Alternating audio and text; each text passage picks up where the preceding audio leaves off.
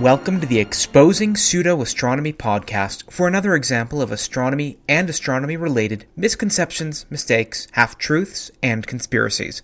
Except for this episode.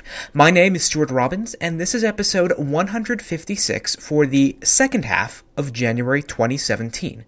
The topic I'm going to talk about today is a little bit different. How do we know what we know? In other words, the scientific method. I'm going to come right out in this episode and say that it may be a little bit more unpopular with some listeners. This is a thinly veiled episode in response to the man who, as I record this, a little over a week ago was sworn in as the 45th President of the United States. I debated for a long time on doing this kind of episode because I really do try very hard to keep politics out of this podcast. And then it hit me. What is true, or the truth, is apolitical, or at least it should be. Facts are facts. If something alternative really were a fact, it would not be an alternative fact. It would be a fact. Just as alternative medicine, if it worked, it would be called medicine. With that in mind, looking back through the episodes that I've done, I've never really done one just on the scientific process itself. I've said many times on this show that the point of the podcast is to use crazy ideas and claims in order to show how science is really done, or how do we know what we know. But I've never really backed away and done a whole episode on just the scientific process itself and how it really works versus how it works in theory, as they say.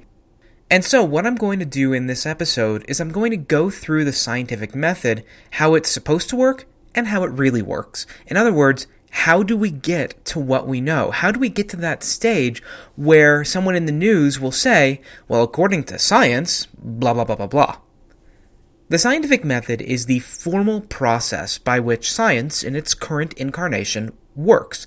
It's really a very basic system that I'm going to talk to in about 7 iterative steps, and various versions of the scientific method may have a few more steps or a few less steps, but this is really the basic process, and how I'm going to present it, 7 steps. The first step is to make an observation. All of science is supposed to start with, effectively, you see something interesting. It's a very basic thing.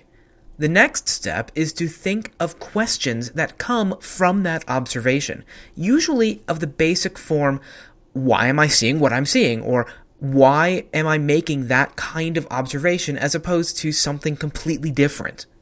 Step 3 is where you go a step beyond the basic question-asking stage and try to come up with possible answers to those questions, what we call hypotheses.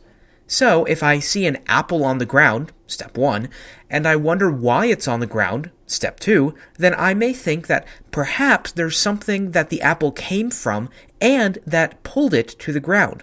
Or I might think, well, maybe there's something inherent in the ground that pushed the apple up, that the apple sprung fully formed from the ground itself. Those might be different hypotheses that then, in step 4, I would want to test. So step 4 is to come up with ways to test possible hypotheses. If a hypothesis is not testable, then the scientific method stops at step 3. You can't move on. And, well, some of us would say that your pursuit is no longer science. This is why I personally have an issue with string quote-unquote theory, because currently it's not testable. We stop at step 3 with string quote-unquote theory. So for me, it's not really science yet, but I know my views are a minority on that. So moving on, if you have ways to test those hypotheses, then you can go to step 5, which is gathering data while you are in the act of carrying out those tests of those hypotheses. The data are the results from you actively testing what your hypotheses are, or actively doing or carrying out step 4, those tests to try to see if step 3, your hypotheses, are correct or incorrect. This is often the longest part of the process and the most tedious part of the process. One of my former office mates in grad school ran tests of simulations, as in actual physical stuff, not just on a computer. These were simulants of the Martian surface material, and she got a lot of knitting done during late nights in the lab.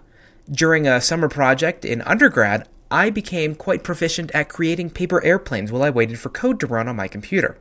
One of the things that makes this process so tedious is step 6, which is where you iterate. You refine, alter, expand, or reject hypotheses or your tests of those hypotheses and develop new testable predictions and gather new data in order to test those new predictions based on your hypotheses. If your data do not support your hypothesis, then you have to go back and get a new hypothesis. You have to revisit step 3, then go through step 4, develop tests for those hypotheses, and then go through step 5 and test those hypotheses. If your data do support your hypothesis, then you still have to go back and do it again and make sure you're not fooling yourself. Finally, when all is said and done, you could reach step 7, which is where you have your hypothesis. It's withstood all the tests that you've thrown at it, and your data supports your hypothesis. And so at this point, your hypothesis can get elevated to the stage where it's now a model that can be used to explain step 1, your observations. Rinse and repeat.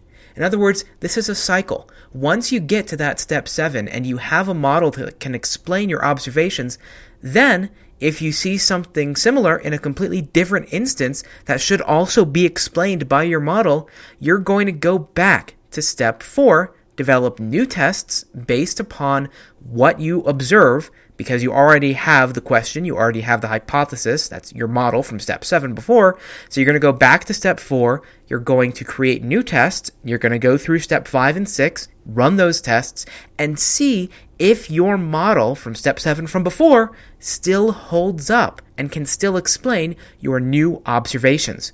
If it can't, then your model again has to be thrown out and you have to go back to step 3. That's why science is iterative, and that's why science is inherently a self-correcting process. It may take time, and by time, I mean anywhere from a day to 100 years or more. This is the inevitable march towards a model and better models that will explain more observations better. So now that you have a basic idea of the scientific method, the question is, do we really follow it in various disciplines in science? My freshman year roommate from college, after his first day of classes, came back to the dorm room and said that in his physics class, the professor said, "We never really follow the scientific method, so throw out all of your old lab notebooks from high school." But in the chemistry class, right after the physics class, the professor said that we follow the scientific method exactly. As yet another anecdote for context, I've judged a science fair in Boulder, Colorado now for almost 10 years running. One year, one of the organizers asked if I could answer a question by a member of the public who had pretty much literally just walked in off the street. The man off the street said that he looked at the poster displays by the science fair participants, but nowhere did he see the scientific method explicitly laid out, and he wanted to know why. The answer that I gave him is pretty much the answer that I'm going to give you now. It's the answer to the question of, do we ever really follow the scientific method?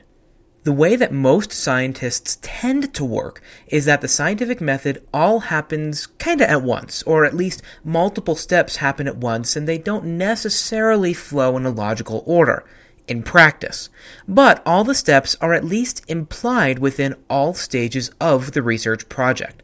So let me give you a roundabout example from research that I started a decade ago, and when I wrote that down, I felt kind of old. So with that said, I was a graduate student, and in a graduate class about Mars. This was my first year, it was my second semester of grad school, and in lieu of much homework or really any tests, we had to do a term research project. I think this was pretty much so that the professors did not actually have to grade much, but that aside, I went to the professor who ended up later being my thesis advisor, and you heard from him in episode 55 on extraterrestrial life. He asked what I wanted to work on for my term project. I had absolutely no idea, but I said that the previous semester I had done a project on impact craters on Mercury, and I did not hate craters. He studies water on Mars, and he pointed out that there's this weird kind of ejecta blanket that surrounds some kinds of craters on Mars, and some people think that it's because of water. And so Still, no one really knows how or why they form because we don't see them on the moon. This was observation, step 1 of the scientific method. Step 2 was part of that, the interesting question, how do they form? And other people had already developed step 3, different hypotheses. So in my class research project, I didn't bother with steps 1 through 3, or even really 4. I did not formulate tests for those hypotheses. Instead, I skipped right to step 5, which was to gather data. The idea behind my research project was, if I gathered a lot of different data about these particular types of craters and their ejecta blankets, then maybe other people would be able to use that data in order to test different hypotheses for their formation. After doing more work than anyone else in the class and getting an A on the term project, after that class was over, the professor and I decided to turn the class project into a graduate student research proposal to NASA. For that, we had to go back to step 1, explaining the observations, and step 2, the interesting questions of why they form. We explicitly spent most of the time on steps 3 and 4, describing the hypotheses that other researchers had made and how to test those hypotheses by then, step 5, gathering the data that I would do, and which is why I was requesting money from NASA. It got funded. In the course of the project, I realized that I didn't have enough of step 5, data. I realized that to really study these craters with all of the modern data sets that we had from Mars, I had to do a background global crater database against which to compare these special craters. In other words, we might see interesting properties about these particular craters that I would be gathering that data for this project, but without a comparable background database of run-of-the-mill craters against which to compare them, then I wouldn't know how special these craters might be. And so, that formed the bulk of my thesis work for graduate school. But if we go back to these steps of the scientific method, effectively, I made a step 1 while I was doing step 5. And so for my thesis work, I skipped, again, steps 2, 3, and 4, and went to work to continue step 5, but with a greatly expanded purpose and scope. My thesis ended up stealing step 2, the interesting questions, from past researchers, but I used all of the data that I'd gathered to do step 6, refine, alter, expand, or reject hypotheses made by other people when they had worse data than I did. 3 years later, I wrote a real NASA grant to go back and actually do the study of these special kinds of craters on Mars. That grant is probably the most scientific method-like grant that I've ever written, where I pretty much explicitly went through every stage of the scientific method, laying out the observations, the questions, the hypotheses, how we were going to test the hypotheses, the data that we needed to gather to test the hypotheses, and how they would be refined based on what the data may show, and finally, how we would make our conclusions based upon what our data may or may not show. After being rejected 1 year, we resubmitted with minor changes and it was awarded, and now I'm working on it with 5 other people who are each doing different parts of it. As another example, going back a few years when I was working on my thesis, one type of data that I added about each crater in the database was how deep they were.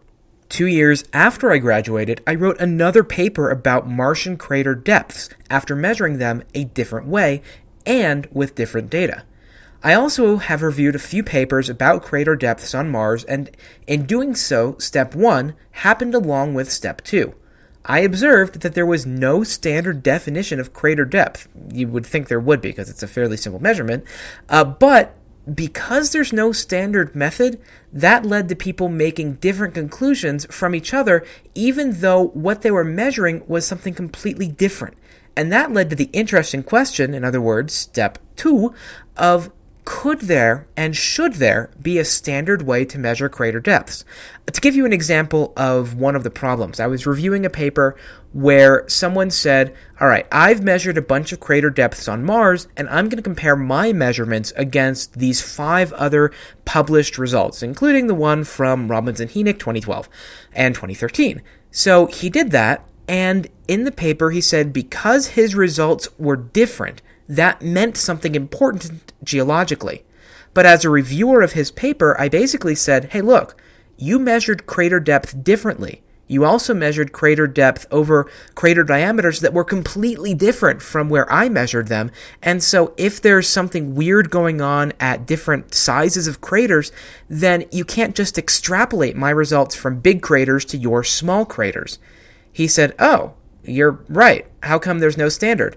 And so he and myself, along with about 14 other people, wrote a massive review paper that's currently in revision with a journal about crater depths. In this paper, we have reviewed all of the past literature on the data that people use to measure crater depth, the techniques to measure crater depth, and the different results for pretty much every body in the solar system that's been visited by spacecraft where people have reported on the depths of impact craters. What the paper shows is that step 7 of the scientific method, some of the general conclusions that people have about crater depth on different bodies in the solar system, is actually wrong. So we did, in this paper, step 1, step 2, and from reviewing step 5s from other people, we showed that step 7 was wrong. And so, in a year or 2 or 3, I'm going to write another grant proposal to go through the scientific method and try to reach a new step 7 that's consistent with everything that we now know about all the different data and the analysis methods that are out there. So going from just me, because you might have absolutely no interest in impact craters, that's perfectly fine, very few people do. So going from that to be a little bit more general, researchers write proposals for funding, and when they do, they tend to more closely follow the scientific method. So the big question of, do we actually follow the scientific method? Well, in our grant proposals, yes. At least we do if we expect to be funded. If the reviewers who are reviewing those grant proposals can't tell what the proposer really wants to do, or why they want to do it, or really anything else, the review panel is generally not going to recommend being funded, especially when there are other proposals that do lay all of those things out much more clearly. Once you get funding, though, it kind of varies, to be honest. I mean, oftentimes, people will still follow the process they laid out in the grant proposal, if maybe mixing things together a little bit just due to the nature of how lab work goes. But I can tell you for this Mars grant that I got about these particular types of craters, we're sort of mixing up the different steps together because of different projects and different people working at different times. That's okay, as long as we then use what we get from steps 4, 5, and 6, in order to, at the end, reach a new step 7 together. That also tends to be the case with how we tend to write research papers, unless the journal has a very specific style that requires specific sections that address each step in a specific order. It tends to be kind of hit or miss, though. For example, the journal Nature, one of the two mainstream biggest scientific journals in the world, it requires that there be a methods section. In other words, sort of part of step 5, but that methods section is supposed to be after everything else in the article. That's a little bit odd, at least to me, but that's how they do things. Unless the journal has that, though, how we write papers tends to be a little bit hit or miss in terms of following the scientific method.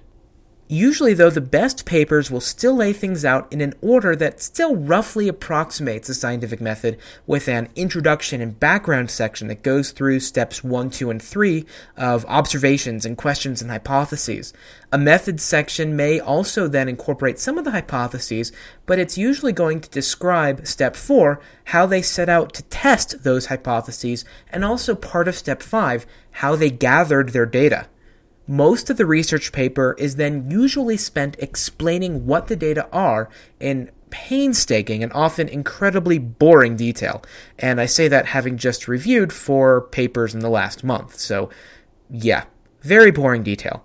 But that's what you kind of need to do. You want to make sure that the reader understands all of your observations and how you made those observations, because it's those observations that are going to be the basis for your conclusions, or at least that's what they should be. So, going back a bit, the data are what drive the conclusions, and therefore it's the conclusions that let you get to the final step of the scientific method, developing general theories that can be used to predict future observations, hence repeating the cycle of the scientific method over and over again.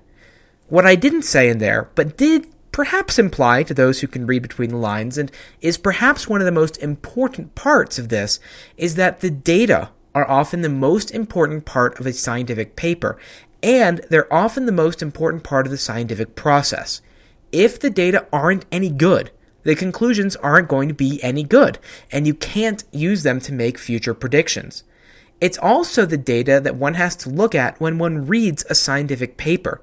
When I read a paper, or when I explain to others how you should read a paper in very much a do as I say, not as I do process, I don't look at the conclusions at all. I look at the data. Do I trust their data gathering process? Does it seem reasonable? Do the data gathered seem reasonable? Does it look like the researchers have accounted for everything that they could, not only in what the data show, but in the uncertainties associated with that data? I literally, just before recording this, had a back and forth with an author of a paper that I had reviewed of his, and he was saying, well, what's the issue here? And I said, look, your data might be perfectly fine, but without a understanding of the uncertainties on your data, I don't trust the results at all. You have to show what the uncertainties are on your data from every step of the process. Hopefully he will. If he doesn't, then when I get the paper a second time, I will be making the same point in my review. So with that said, it's only after that step, and if the answer is yes to all of those questions about the data that I have, that I even start to look at the conclusions. Because if the data aren't valid, then neither are the conclusions. This is in marked contrast with some pseudoscientists who pretend that they're doing science. For example, the host of the Skeptiko podcast, that's Skeptiko with a K, not with a C, is Alex Tsakiris, and he's very fond of saying that a certain author in a published, peer-reviewed paper, who's a doctor, concluded something like proof of an afterlife. What he fails to understand, and has actually had it pointed out to him many times and still refuses to acknowledge, is that the conclusions don't matter if the data themselves are invalid. The same thing goes for a common whipping boy on this podcast, Richard Hoagland. I was listening about 3 days ago to a very old episode of Coast to Coast AM, broadcast from the 5th of September, 2002, 15 years ago, or I guess 14 and a half years ago, where he was claiming that he had, yet again, undeniable proof that there were cities on Mars. Problem is, he was completely misinterpreting how spacecraft instruments work, claiming, for example, that an altimeter that was in orbit around Mars that used lasers to ping off the surface, that altimeter actually pinged a laser several hundreds of meters below the surface, which, of course, if it did that, it wouldn't be a very useful altimeter. But anyway, he completely misunderstood how spacecraft instruments work, and besides that, most have concluded since that time, and actually at that time, that he had been fed faked data by someone who wanted to make him look like a fool. So, this is another case where you have to investigate the data before you can even move to the next step of the process. And that brings me to the next and final step of this process that is sort of unstated, but really should be stated a lot more. And that's skepticism's role in science. My dad, who you heard from in episode 114 about ethics and science, recently was given the highest award offered by the Board of Trustees at the hospital at which he does research. In his acceptance speech, he talked about the scientific process and how he was lucky to be in an environment, to be in a field even, where failure was an option. Your experiment doesn't always have to work out the way you plan. And when it doesn't, you have to pick up and keep going. It's a learning experience for everyone. But he also talked about how in science, you not only have to understand your failures, but you have to understand your successes. And you have to understand when your successes really are successful. He told the room of trustees, colleagues, donors, and a few family members that self-imposed skepticism is one of the most important parts of the scientific process. If he had an experiment turn out the way he wanted it to, he treated that with more skepticism than the ones that did not turn out the way he wanted them to. He refused to take his results at face value and to think that the outcome was real because he recognized that we are perhaps the best at fooling ourselves rather than other people. And because of that, we have to treat our own work, especially when it confirms our preconceived notions, with the utmost skepticism. And that brings me to my wrap-up, where I'm going to address what may lose me a few listeners. As I record this, the current administration in the United States executive branch of the government is perhaps the most anti-science, anti-reality administration that we have had, if not ever, then at least in a long time.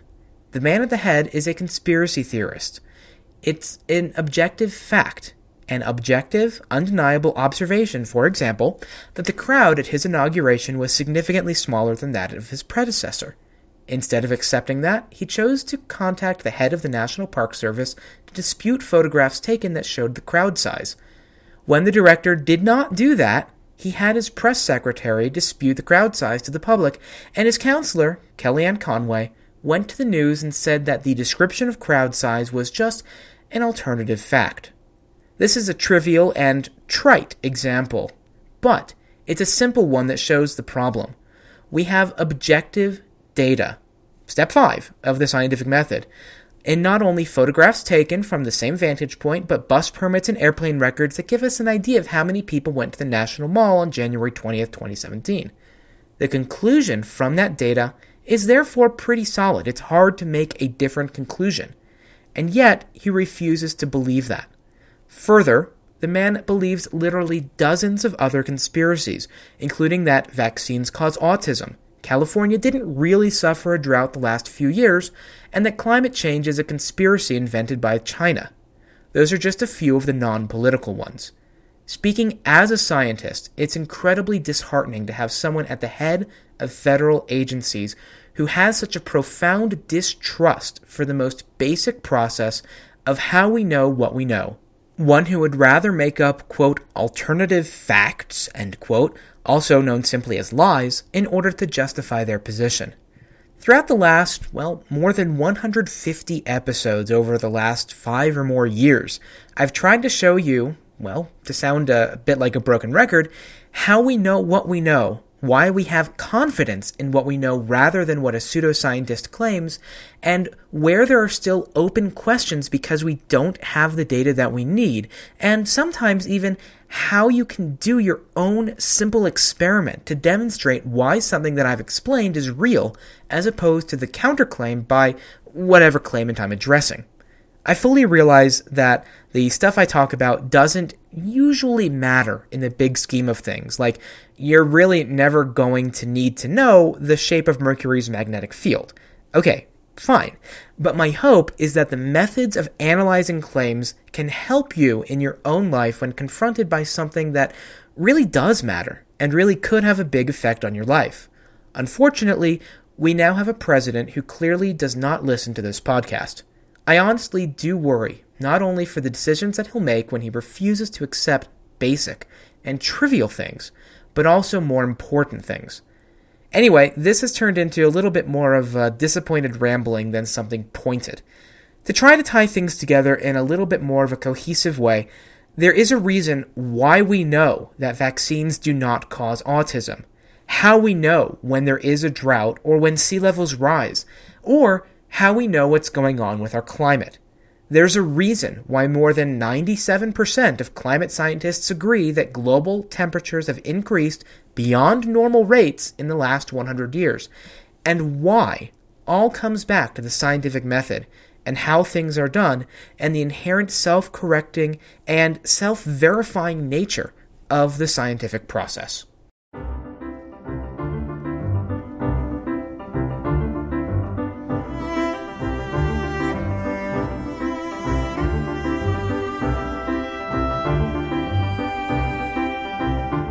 So with that, perhaps a little less lighthearted wrap-up, I'm only going to give one announcement in this episode before I play the outro music, and that is that, in 3 hours, I'll be recording the next episode, so hopefully that will be out sooner rather than later. We'll see. I learned not to make promises with timing.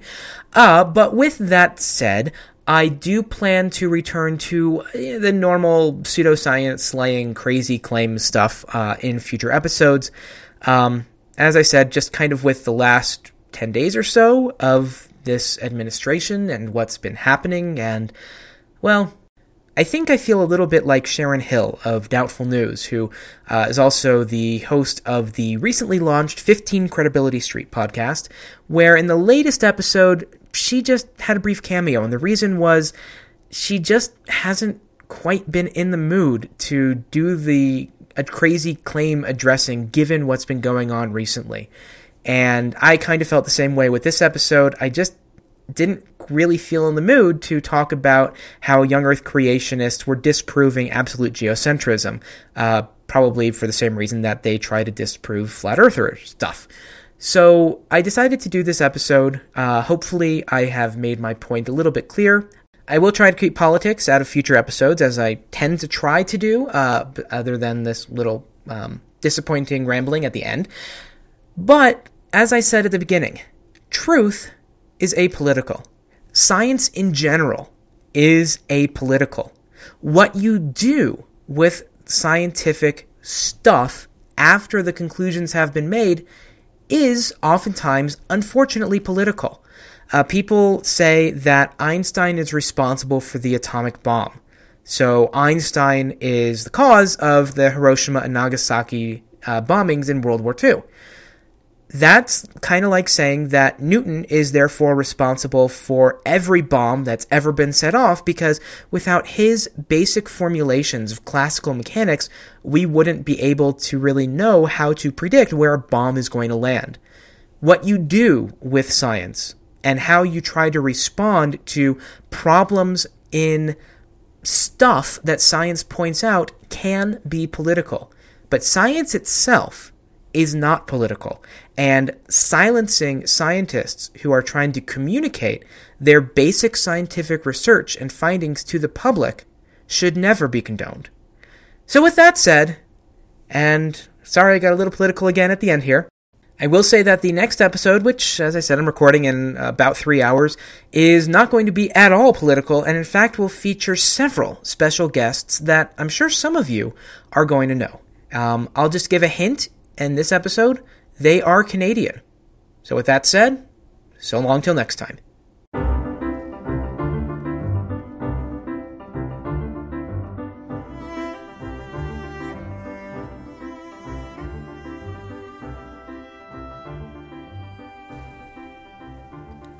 That wraps up this topic for the Exposing Pseudo-Astronomy podcast. Thank you for listening, and I hope that you enjoyed it and learned a little at the same time. For more information about this podcast, please visit the website at podcast.sjrdesign.net. If you have any feedback, please use the feedback form on the website, or you can email directly, podcast@sjrdesign.net. It's just the website URL, but replace the first period with an @ sign. You can also leave a comment on the page for this episode on the website, on the blog post for the episode, on the Facebook page for the podcast, or you can tweet me on Twitter @pseudoastro. I do read every message and appreciate the feedback, even if I don't often respond. If you have suggestions for topics, please feel free to make them. Also, please write a review and rate this podcast on iTunes, Stitcher, Overcast, or now on Google Play, so you can go there too, or another podcast website or portal of choice. If you liked it, then tell friends, family, and maybe even real people that you do know in real life who aren't friends or family.